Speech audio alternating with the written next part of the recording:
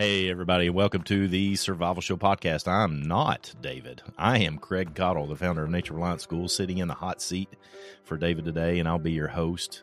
And we got some good people that are going to be on here with us. This is a podcast for people, you all, who want to be better prepared to thrive in their relationships, work, and life, no matter how good or bad the situations they find themselves in. Every week, what we're going to be doing is bringing you a conversation with an expert. We got a really good expert here today. He's a good dude. I like him. In an area of practical survival, emergency preparedness, contingency medicine, or leadership, or all of the above, to help you attain your fullest potential and increase your survival IQ. Along the way, what we're going to be doing is we'll cut through the clutter, take you step by step through the simple mindset, skills, tactics, and gear that you and the ones that you love need to survive almost any emergency, crisis, or disaster. So today, Creek Stewart and I are going to be discussing the vital importance of having a disaster-proof, long-term, fresh drinking water plan and the simplest ways to do so. And we're going to revolve this around Creek's new book, which, quite frankly, I love, The Disaster Ready Home. You need to get this book, you all. Check it out and get it. Here's some things we're going to be doing. We're going to discuss how to source, store, and filter water when your primary source runs out and otherwise becomes undrinkable. We're also going to talk about how to build a multi-year water buffer and how to identify and implement a renewable source of backup drinking water.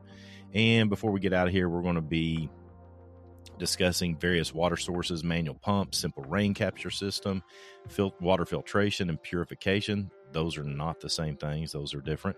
So you can be confident that you and your family have access to safe drinking water.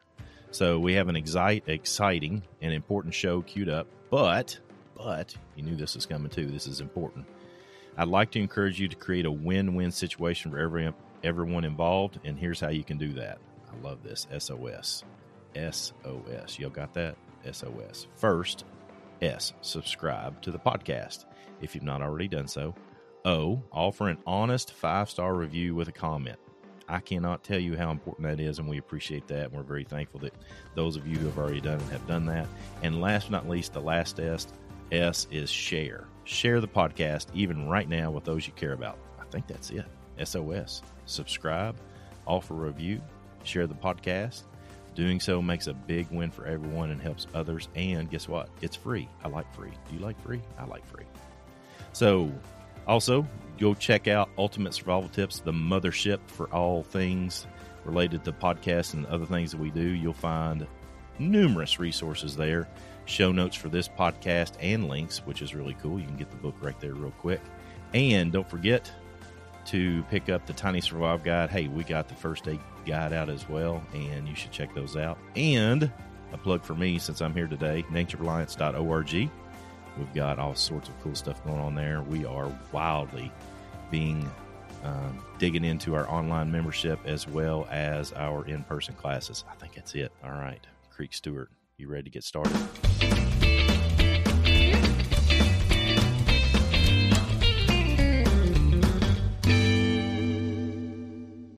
I am. Craig, good to be here with you, man. And did you know Kentucky is my favorite state in the United States? It's the greatest state ever. Dude, it is, man. I love Kentucky. I mean, I don't live in Kentucky. A lot of my relatives are from Kentucky, but I think that's why I like you so much, man. Just simply because you're from Kentucky. The Commonwealth of Kentucky. Isn't that what it's called? Commonwealth. There's only a few what people think are states. Pennsylvania's one. I think Virginia maybe. I know Kentucky is a Commonwealth. It's not actually a state. It's a Commonwealth, which is an interesting thing to look into the history of. It's good stuff, man. It is. So I'm excited to be here, man. This is a really important topic. I'm going to start out by just shocking the world real quick with a statistic. And that is that the average American uses over 80 gallons of water per day, every day. Now that's crazy. I mean, between drinking and eating and washing their hands and flushing the toilet and washing their clothes, 80 gallons of water per day. And I mean, that just goes to show you how truly dependent we are on water in general, how much we use. Man, if you think of it that way, and no joke, there's probably not an hour that goes by in the day that we're awake that we're not doing something with water. And I think we think it's just for drinking, right? From a survival perspective. But man, we use so much water, man. I didn't realize it was that much, though. 80 gallons. That's a lot. 80 gallons. That's the American national average. It's actually like 82 something, 82 gallons something. So the big question is, how much should we be prepared? Well, maybe before we get into that, maybe we should just talk a little bit about the importance of water. Just kind of build the case for water for a couple of minutes. Why is water important? We've had several past podcasts on food, and food's important, but I would argue, and you probably would too, that water is more important than food even. Oh, absolutely. I'm 100% on board with that. It surprises people. I don't know if you get that too, Creek, but it seems like because we get a hunger pain that we think that food is primary of importance. But really, sometimes that hunger pain's actually a dehydration pain, or we don't sense as much the need for water as we do food for some reason. It's interesting. I think it's an interesting concept to consider. We kind of bypass it, but I'm 100% on board with that. Yeah. And there are many disasters that affect our water supply. And in fact, they don't have to be that crazy of a disaster. It seems like every time I turn around, at least here in the Midwest, I see some kind of a boil alert for municipal water supplies in cities all over. It hasn't been that long ago. There was a big issue with water up in Flint, Michigan. But I mean, I occasionally see notices on the news of boil alerts that a municipal water supply has been contaminated or infected or compromised in one way, shape, or form. And then we've got, floods that flood the freshwater supplies and pollute freshwater supplies. Earthquakes can break water pipes and interrupt water supplies altogether. It just seems like, there's everywhere you turn around, there's a potential for some kind of a disaster to cause an interrupt in what might be your regular supply of drinking water. Hey, Creek, did you do one of your shows down in Texas when they had all that flooding down there? I can't even remember how long ago it was. A few years ago. No, I did not. I've done a show. We filmed one in Georgia that had to do with hurricanes, but it was actually at a disaster training center where they could flood an entire mock city. It was called the Guardians Training. Oh, dude, it was crazy. It was called the Guardians Training Center in Florida, and it's a disaster kind of first responder training hub. And they have a mock city that's recessed into the ground that they can flood. And so I've had some really interesting experience in kind of simulated flood environments. But floods are one of the top culprits for interrupting water supplies. But even an electrical outage can interrupt water supplies, especially if your water supply is a well and you have an electric well pump. Yeah, a few years ago, I trained a bunch of DEA agents that were responsible for responding to natural disaster, and a bunch of them went down there to Texas. And that's what, there's a lot of people that get well water down there. And it was a major problem because every water source in the area, I can't even remember where that was. I want to say it was just outside of Houston, but I don't know that that's the case. But man, everything was contaminated. It was wild. Want to know something really interesting about Texas is I guess 2021. I want to say last year, 2021, they had kind of a freak cold snap and for a couple of weeks, which the area wasn't used to. And a lot of the water pipes and water sources froze. And although the water wasn't necessarily polluted, it became suddenly inaccessible. And then all of a sudden, water became a major, major issue simply because the pipes froze.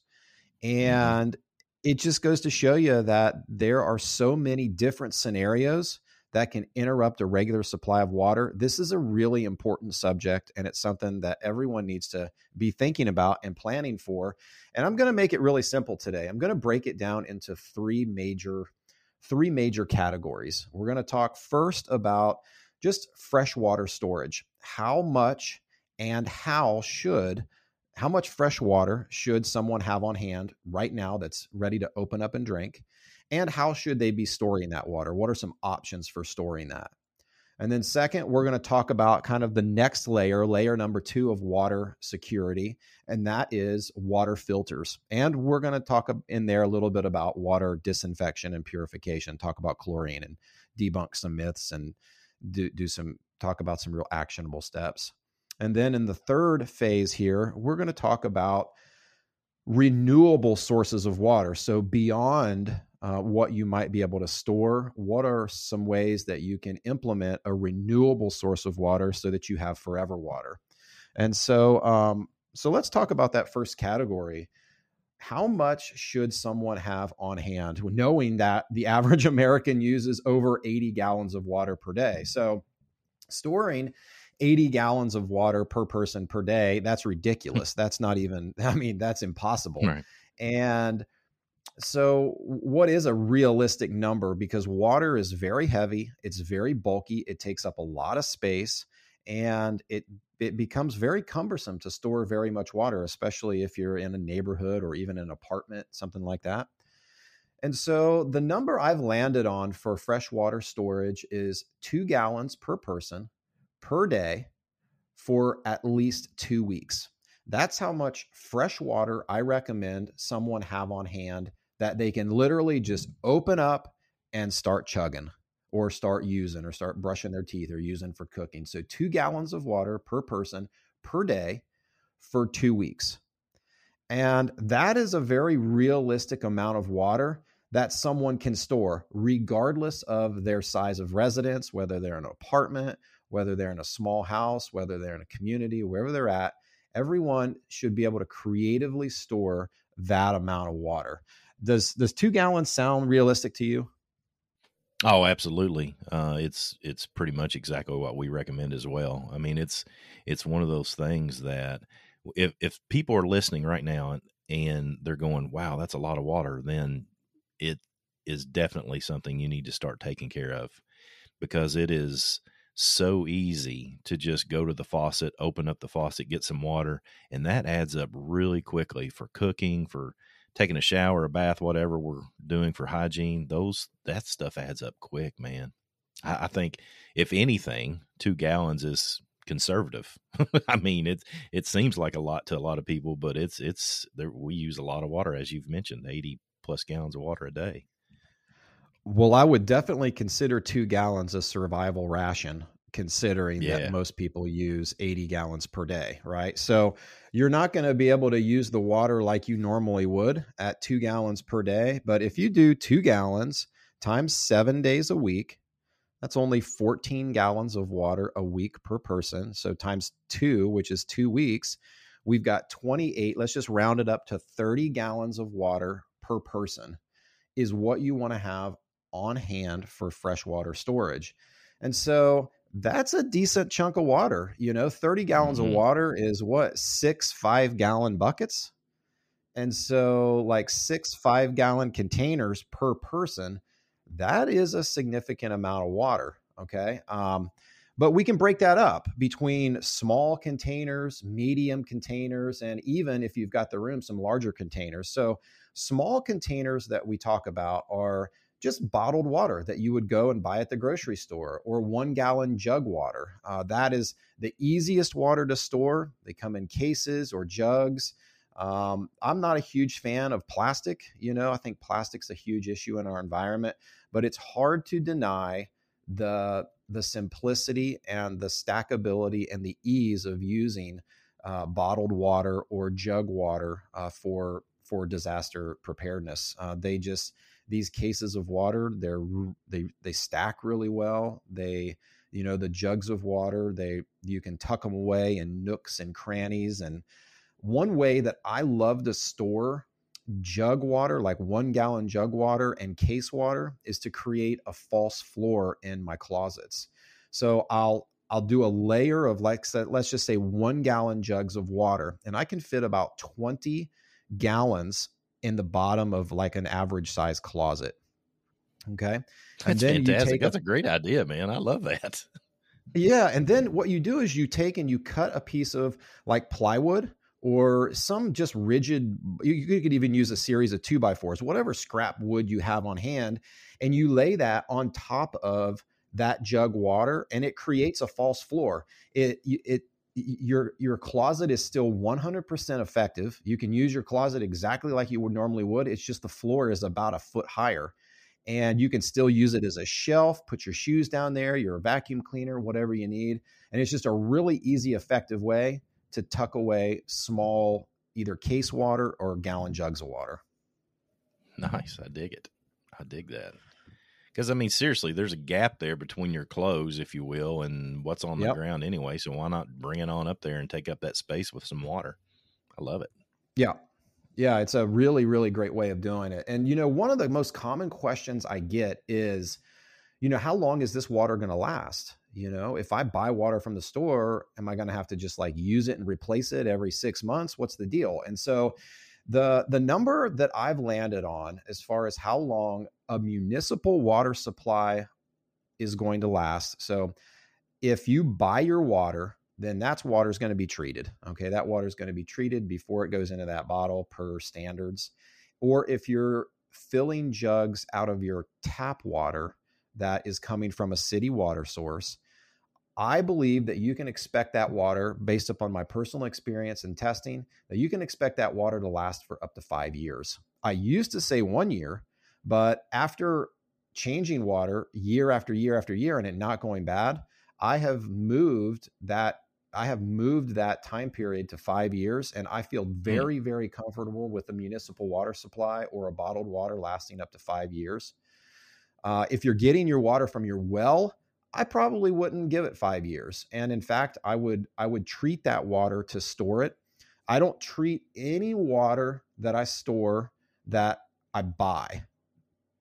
But if I'm using it from a well, I do treat it with a chlorine. And the chlorine treatment that I use for storing water is based upon the CDC, Centers for Disease Control, chart. And it's just 2 drops of 5 to 9% regular unscented household bleach per 1 liter of water. And that's or 8 drops per 1 gallon might be the easier figure to use. I always like the 2 to 1 figure, 2 drops per 1 liter, simply because it's easy to remember. You have to be 21 years old to drink. And so 2 drops per 1 liter, 21 years old to drink. And so that's the mnemonic I always use to remember that calculation of bleach. Nice. And for our listeners out there, pay attention to what Creek's saying as far as the percentages are concerned, because there's a lot of different bleaches out there now. Is that the way you see it too, Creek? Absolutely. They now offer like a high concentrated, which may be a higher concentration of bleach beyond that 5 to 9%. And so you want to read those labels closely and make sure you're using, the appropriate concentrations. Here in a little bit, we'll talk about HTH, which is a granular form of chlorine, which has a much longer shelf life than bleach. Regular liquid household bleach has a shelf life of about 1 year. It's great for water purification at that same ratio. I use the same ratio for water storage that I do for water purification.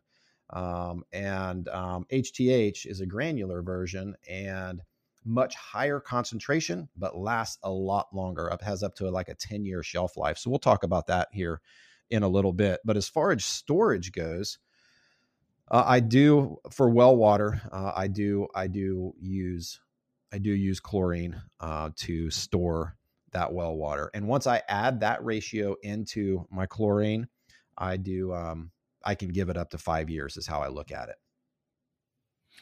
Great.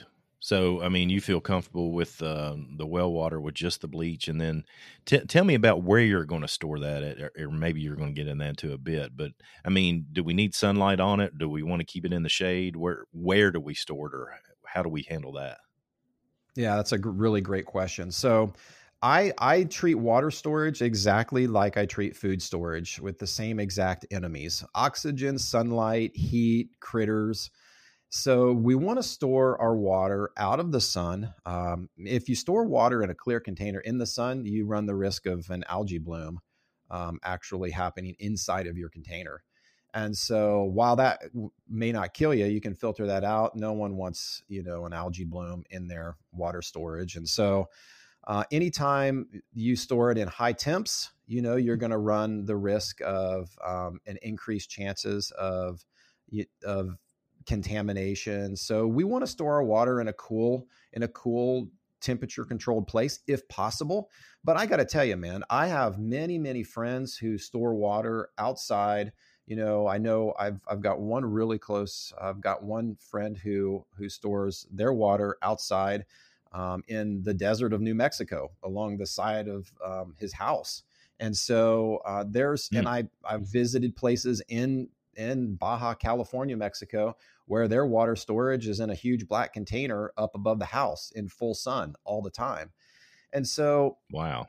So the black container, I didn't mean to interrupt you, Creek. I'm sorry, but the black container makes the difference there, though, because I get this algae bloom thing that you're talking about, because I've seen this raising cattle because we had water storage issues like that. Yeah, it'll block that sunlight and prevent the growth. But that's also, their water they're using, cycling through on a regular basis. It's not necessarily set it and forget it long-term water storage. Gotcha. So that would make a difference as well, So ideally, your water is out of the sunlight in a climate controlled place, but that's not always possible. And so you want to try your best to, if you've got clear containers, you want to cover those up with a tarp, do your best to block that sunlight. But many of the larger water containers that I'll get into here, those are really, most of those aren't clear. Most of those are that blue, that opaque blue. Like when we get into like 5-gallon jugs, like with the Reliance Aquatainer and, some of the 5-gallon jug water containers that you can buy at many outlets, those are that opaque blue, and those are really good water storage containers. A 5-gallon jug container, they're a little pricey. They'll cost you, $10 or so, maybe a little bit less, but they handle 5 gallons of water, and they're still maneuverable. Like you can pick up and move 5 gallons. Most people can pick up and move 5 gallons pretty easily.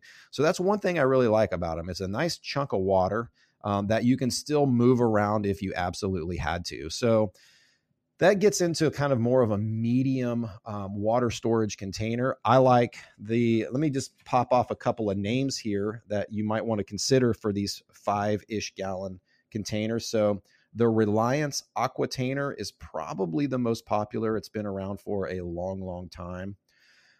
There's a product that's really interesting called the Water Brick. It's a 3.5. They come in 3.5 gallon and 1.6 gallon sizes. And what's interesting about these is they're designed to stack. So they kind of stack almost like Legos, and they crisscross, and they're just a really, really cool water storage solution. You can get a 2-pack of like the 3.5 gallons for about $35, but they're really, really durable. And then there's a 4.5 gallon jug by a company called Midwest Can, which is a clear jug, but it's a really nice jug, a really affordable jug too. Those are around $12 or so. So those are some ideas for medium water storage. And then we jump into kind of the 55 gallon and beyond category, which is, the big 55 gallon plastic drums that people see in the long-term water storage pictures online when you start searching long-term water storage. These 55 gallon drums obviously hold 55 gallons, but once they're full, they're really, they're pretty much sitting where you fill them up at. So 55 gallon drums aren't for everyone, but they are a really great solution. You would have to have a manual drum pump, which just slides in one of the bung holes on top and you can pump the water out of it. But I keep 6 55 gallon drums on hand. I have one 305 gallon water tank on hand, and then a lot of little smalls, little 5 gallon containers, and then some and then some bottled water as well. So I have a whole variety of that in my personal water storage, just to give someone an idea of what I might be stocking. Yeah, it's kind of interesting that David contacted me and wanted me to get up with you on this podcast today, because I just picked up last week one of those big food grade containers. I don't know if it's common throughout the country, but we see them all over the place down here, because there's still people that are living off of cisterns here in Kentucky. And so you'll have people collecting water just as a means of living, not necessarily surviving. And I picked one up that was 400 gallons. It actually carried water that they then utilized to put in small bottles and sell. So it's a food grade container, and I got it for $50. Oh, wow, man. Does that have that wire cage around it? Is that the kind of thing we're talking about here? Yes, and they have all kinds of different sizes of them. Now, you got to be real careful when you get them, because some of them are not food grade. You want to make sure you're getting one that's food grade, because some of them have chemicals, and you don't want that, right? So that would be my biggest recommendation on them. But I mean, it's interesting, and it's a very unfortunate circumstance of our society that those things are like a lot of things. They're just used once and discard. Mm-hmm. That's tragic from a environmental perspective, but you've got us Kentuckians down here use them all the time to store water, which I do appreciate and like. Yeah, that's a really great tip. And, those things are available. Those things are available nationwide. And you make a really good point about upcycled large containers that may have been a food grade container. So you got pretty lucky in that yours was a water, and actually just a food grade water container, because even the food grade containers, which you can buy a lot cheaper than a brand new 55-gallon drum, you might be able to buy a food grade 55-gallon drum that once held grape syrup, or some type of flavoring, like a lemon lime flavoring for a soda factory or something like that. And even though those might be a lot cheaper, your water is going to taste like whatever was in that container before your water, because plastic is porous, and that plastic is going to leach whatever that was. And so if you're okay with having a lemon lime or a grape flavored water storage, that's one thing. But I'm a big fan of just bumping up that extra few dollars and buying a new container, unless, like you did, yours was a water container to begin with, so you don't have any of those issues whatsoever. Yeah, man, I know. When I got an opportunity to grab this thing up, it was a sweet deal, man. I jumped on it. Those don't come around very often, but again, if people are looking for them, make sure you listen to what Creek's saying on making sure you get something that you're actually going to be able to use. Who wants to drink water every day that tastes like grapes?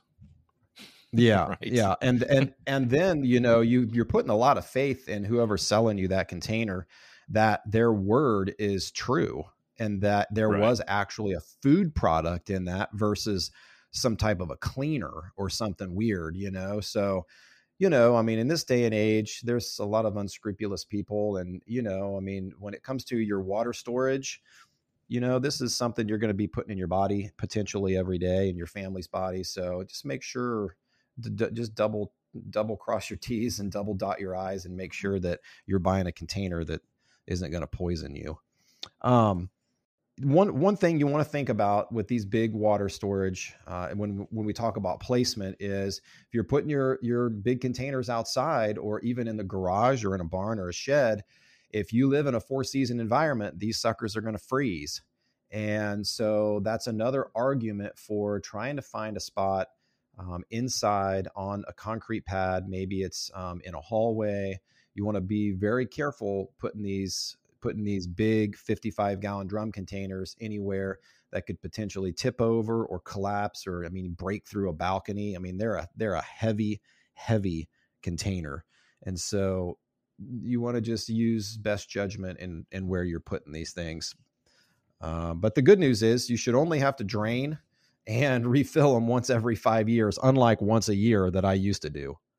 So 55-gallon drum of water weighs 459 pounds.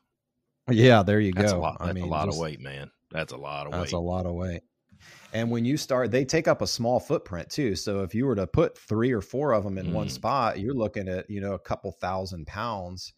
in one very small, like 4 foot by 4 foot footprint. I mean, that's a lot of weight. Yeah, no joke, man.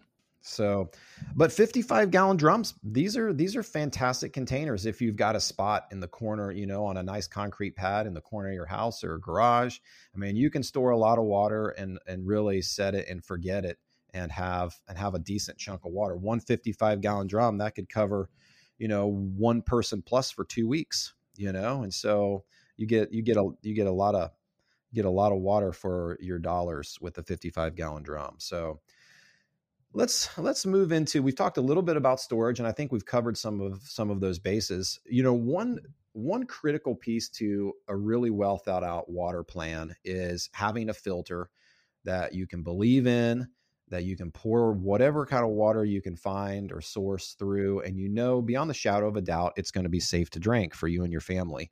My plan is even my water storage beyond something like a bottled water, like anything in my 55-gallon drums or my 305-gallon tank, or anything out of like a manual well pump or a rain barrel. I'm running all of that stuff through a water filter. And the water filter that I recommend and use is called the Big Berkey. It's been around for a long time. It has been through the paces with testing. It's one of the only water filters on the market that's considered a water purifier, meaning that it's going to cover you for those 3 categories. So the protozoan cysts, the bacteria, and the viruses. And if you look up the Big Berkey black water filters, so these Big Berkeys are run by optionally two Big Berkey black carbon water filters. And if you look up what these things filter out, like it is a laundry list of all kinds of potential contaminants, including chlorine and plastics. And, I mean, we run our regular water every single day through a Big Berkey. You'd be shocked at what's in your municipal, for those who use tap water, you'd be shocked on what's actually in your municipal water supply. If you go to the website, let me see what it is here. I should know it off the top of my head. I think it's EWG. Just one second. Let me find it.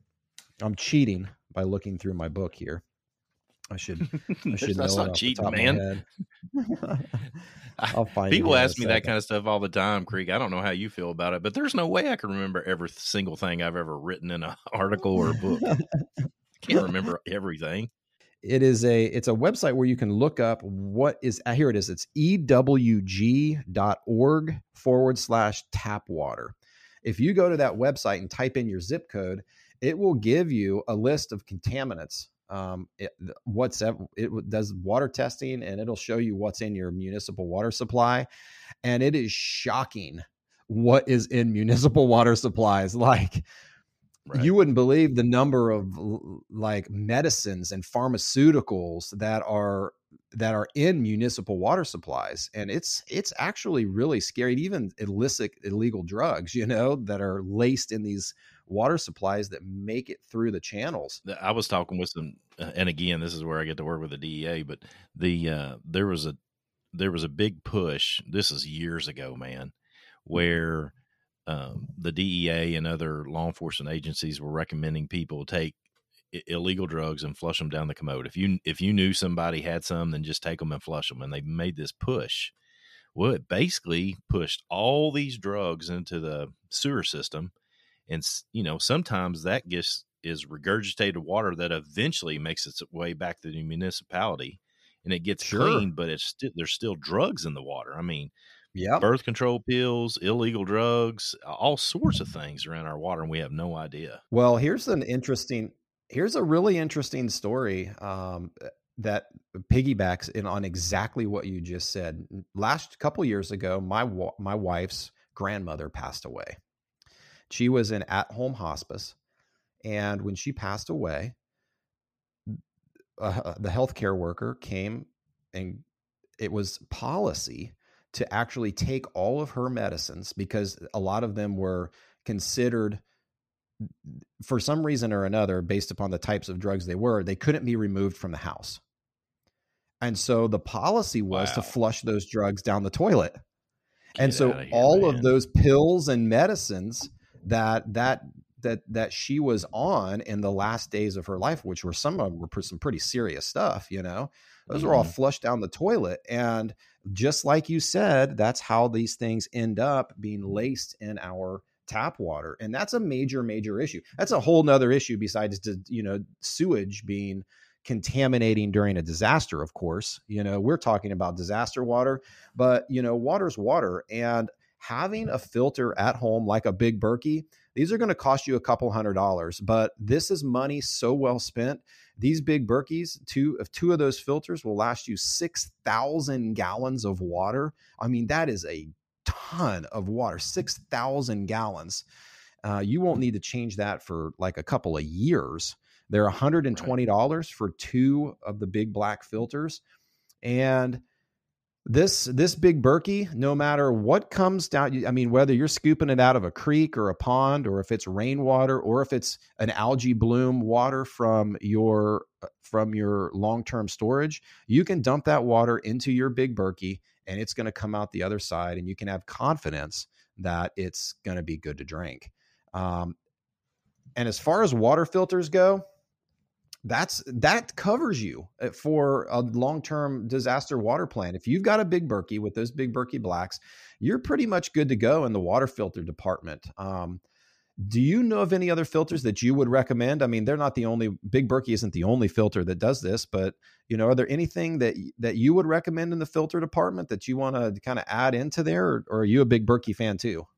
I'm a Big Berkey fan, man. I don't think for the what you get for the money, there's anything better. I mean, there's some that I've seen that are more expensive that do similar work, but I mean, when people look at this and think, man, that's expensive. No, it's not. I mean, you need to be drinking water that is filtered like this every day of your life. It's so much better for your health, let alone the survival situation it offers you. So, I mean, preemptive measures on your health is another aspect of survival that a Big Berkey is going to help you with. It's just critical.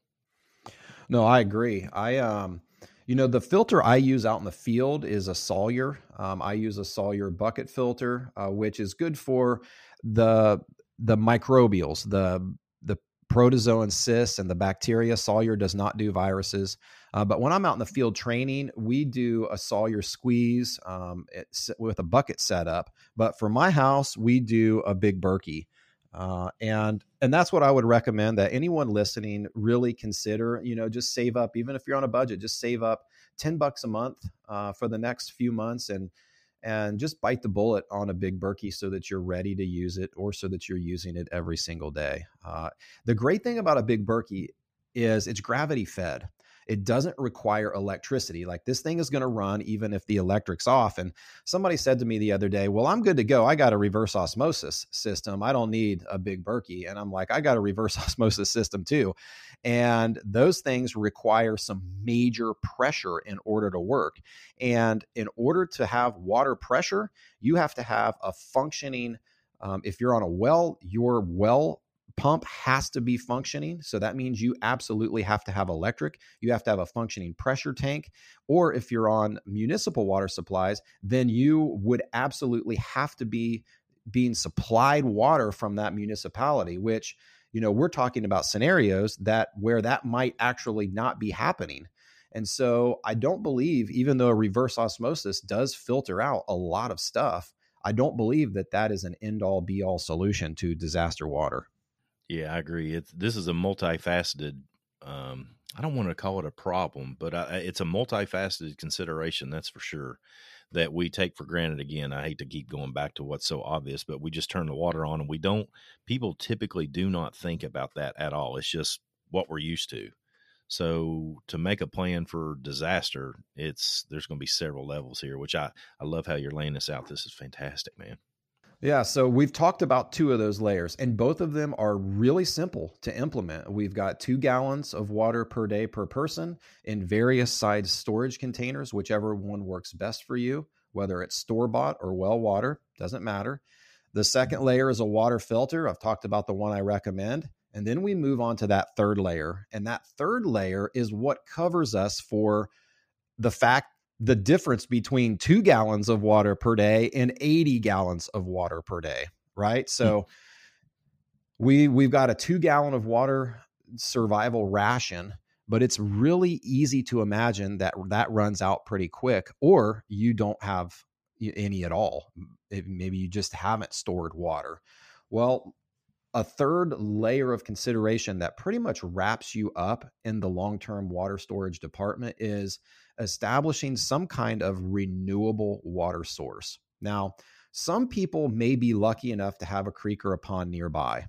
That would be considered a natural renewable water source. You could go out and, put a 5-gallon bucket in that and then pour it into your big Berkey and you're good to go. Like you could hit it with that 2-to-1, 2 drops per 1 liter of chlorine. If you wanted to be, if you wanted to have a little bit of extra security, so you could disinfect it and filter it. That's an option. A lot of people don't have that option. So there's 2 other ideas, I guess, solutions that you could consider for, well, several other, but 2, I think, that are the most practical. I believe the most practical renewable water source for the average American household is a 55-gallon drum rain barrel. And the reason I say that is that in most areas, there's enough rainfall to keep an average size family in water indefinitely with one 55-gallon drum. Now, there are exceptions to that in certain areas that just get very little rainfall, but there aren't very many exceptions to that rule. So a 55-gallon plastic drum, just the same one that we've talked about, can easily be hooked up to a gutter downspout.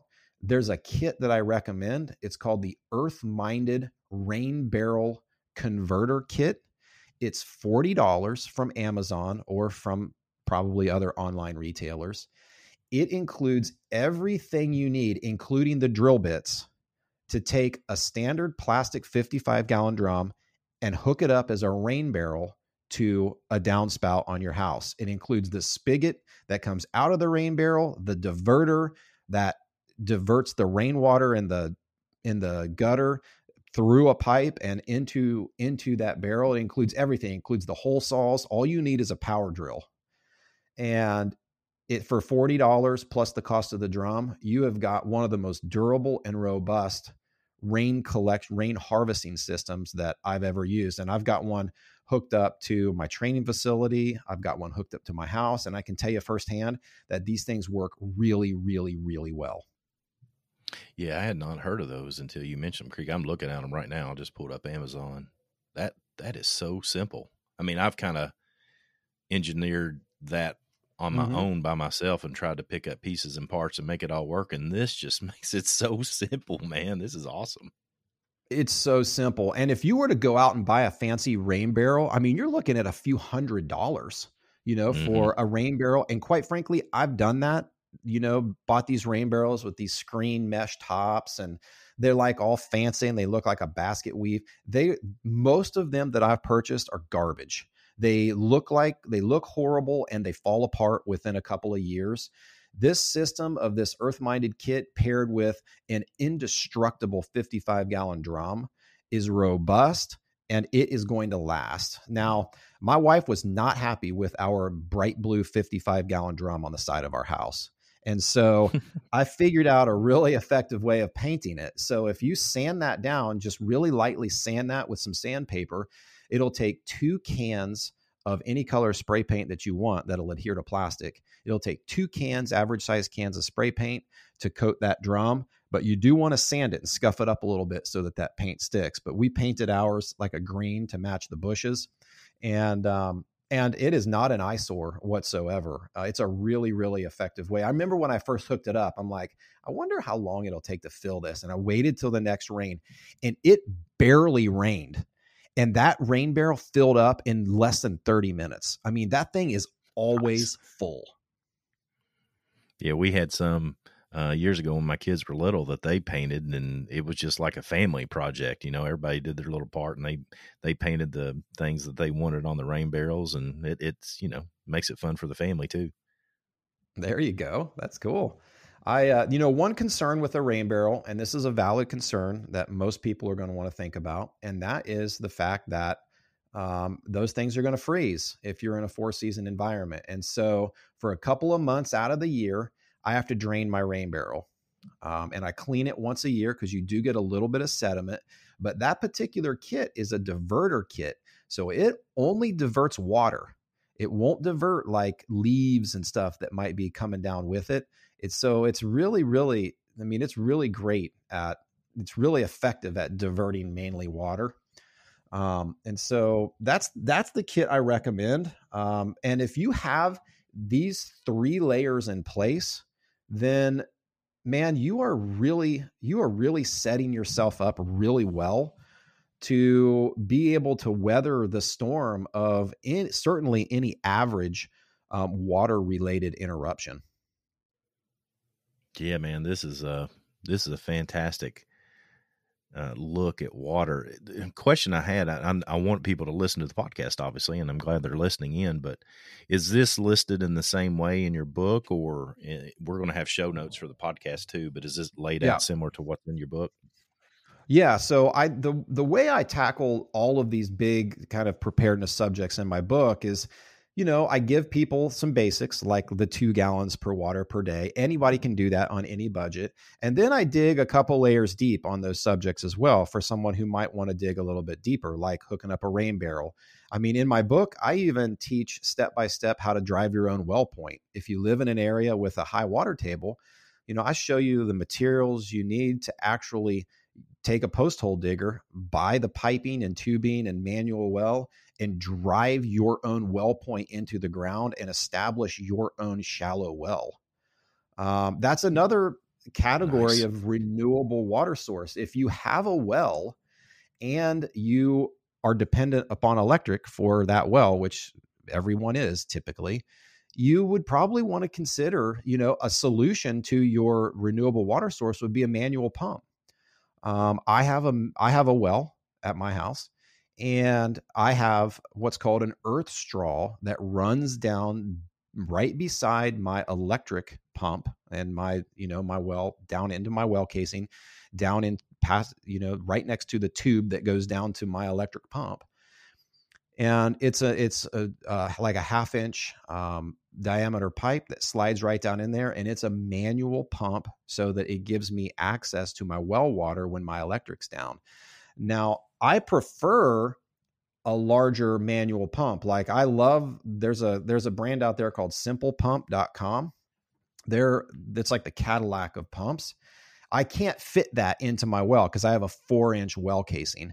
If I ever build a new house, or for someone who might be considering drilling a well and building a new house, spend the extra money and get a little bit bigger diameter well casing, like a 6-inch or maybe even an 8-inch diameter well casing. 6-inch would be plenty. That gives you enough room for your electric pump and then a really nice manual pump with a 1-inch tube or ish, a 1-inch tube that can go right down beside your electric pump, and then give you the option for a really nice manual well pump. I mean, these simple pumps, you can use a simple pump that goes, 100 plus feet deep, and that thing will even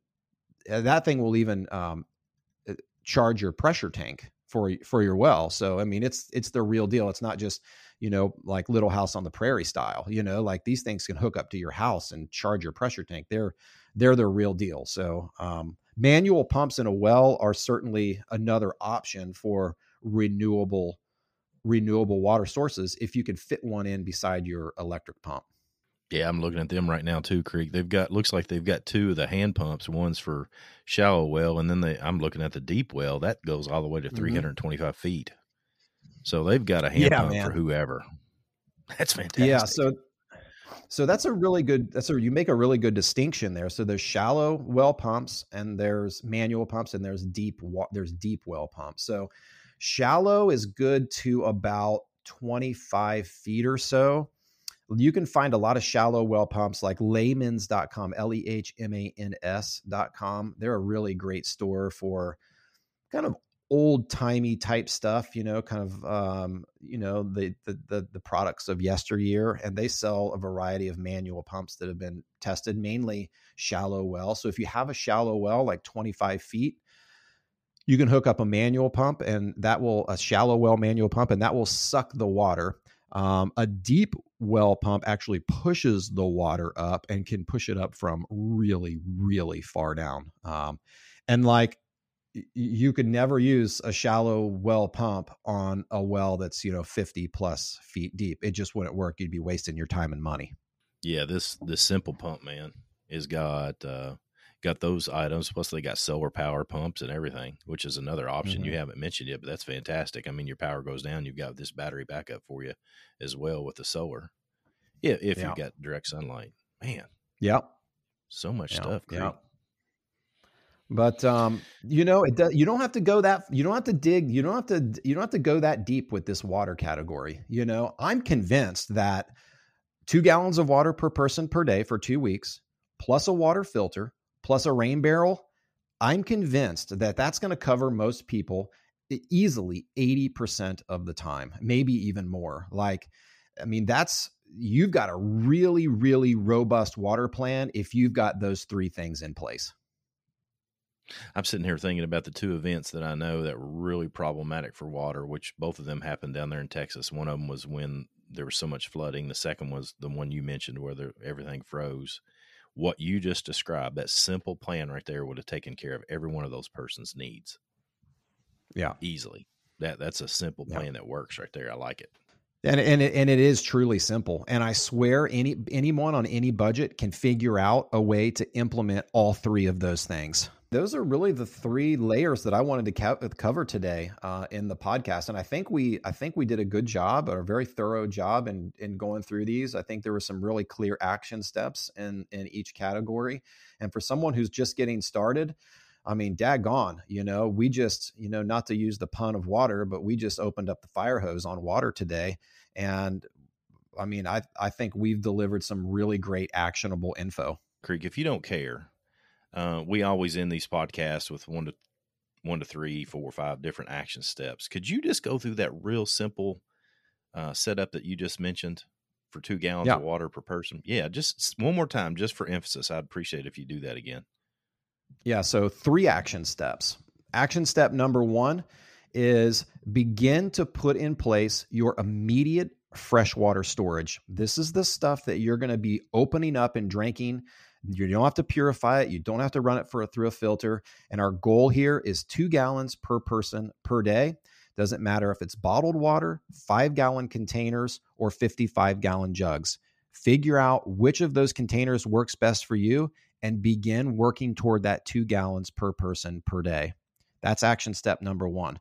Action step number 2 is either just go ahead and buy or start budgeting to buy a big Berkey filter. And that should include 2 big Berkey black filters. It's going to come ready to set up. It's going to come with a little test kit to make sure that it's set up right. Go ahead and start putting together a plan for implementing one of those.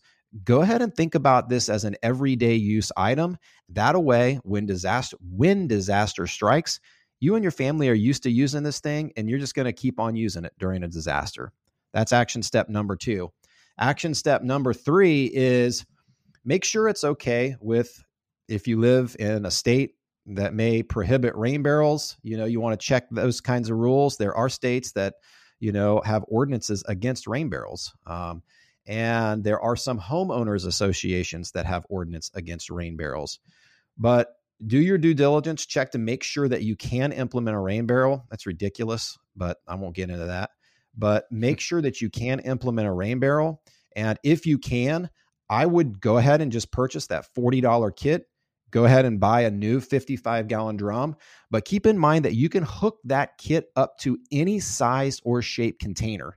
Like even if you had a smaller, inconspicuous little pot-shaped 30-gallon container that maybe didn't look like a big rain barrel, hint, hint, and maybe you can hook that, as long as you can drill an 1.5 inch hole into it, you can probably hook this kit up to it. About any plastic container will work. You could hook it up to a 5-gallon container if you wanted, but you want to think about maybe 35 gallons plus.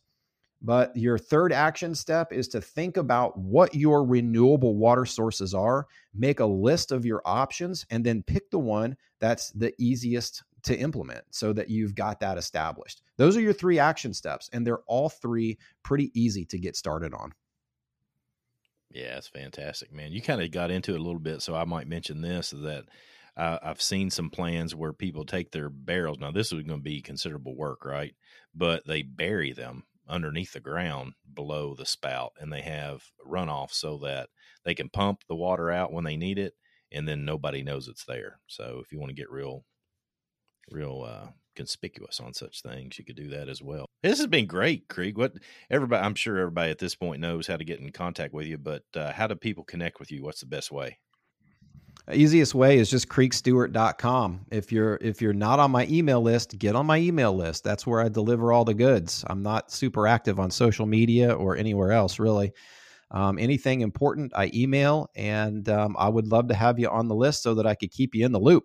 That sounds good. I'm on that list, everybody. You should be too. So, Creek, I greatly appreciate having you on, being a co-host. Hadn't talked to you in quite a while. Look forward to talking to you some more. Likewise, man. It's always a pleasure talking to you, Craig. All right, guys, we're going to take it out of here now. So don't forget, #HBO before we head out.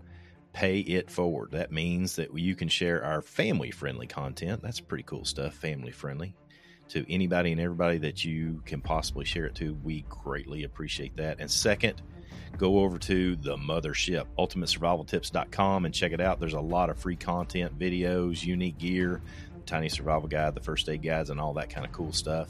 And while you're there, don't forget this. Click on the podcast tab to get the show notes. That's where we're going to find the links for all the stuff that Creek and I talked about today.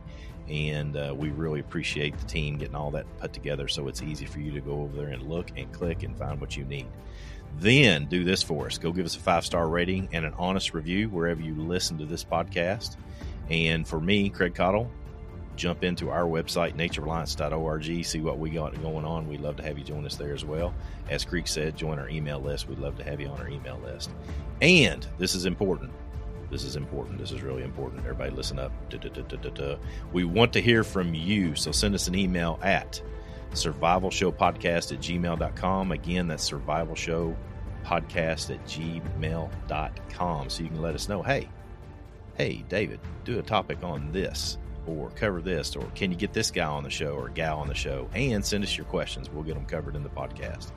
If we feature your question on the show, listen up, because I got this in the notes today, and I'm kind of going to jump in on this myself. We'll give you a shout out, and David will put your name in the hat for a chance to win an MSK1 knife for Christmas. Think about it. How cool is that? Thanks for joining us today. We'll see you next time on the Survival Show Podcast. Until then, keep it simple, be positive, and stay sharp.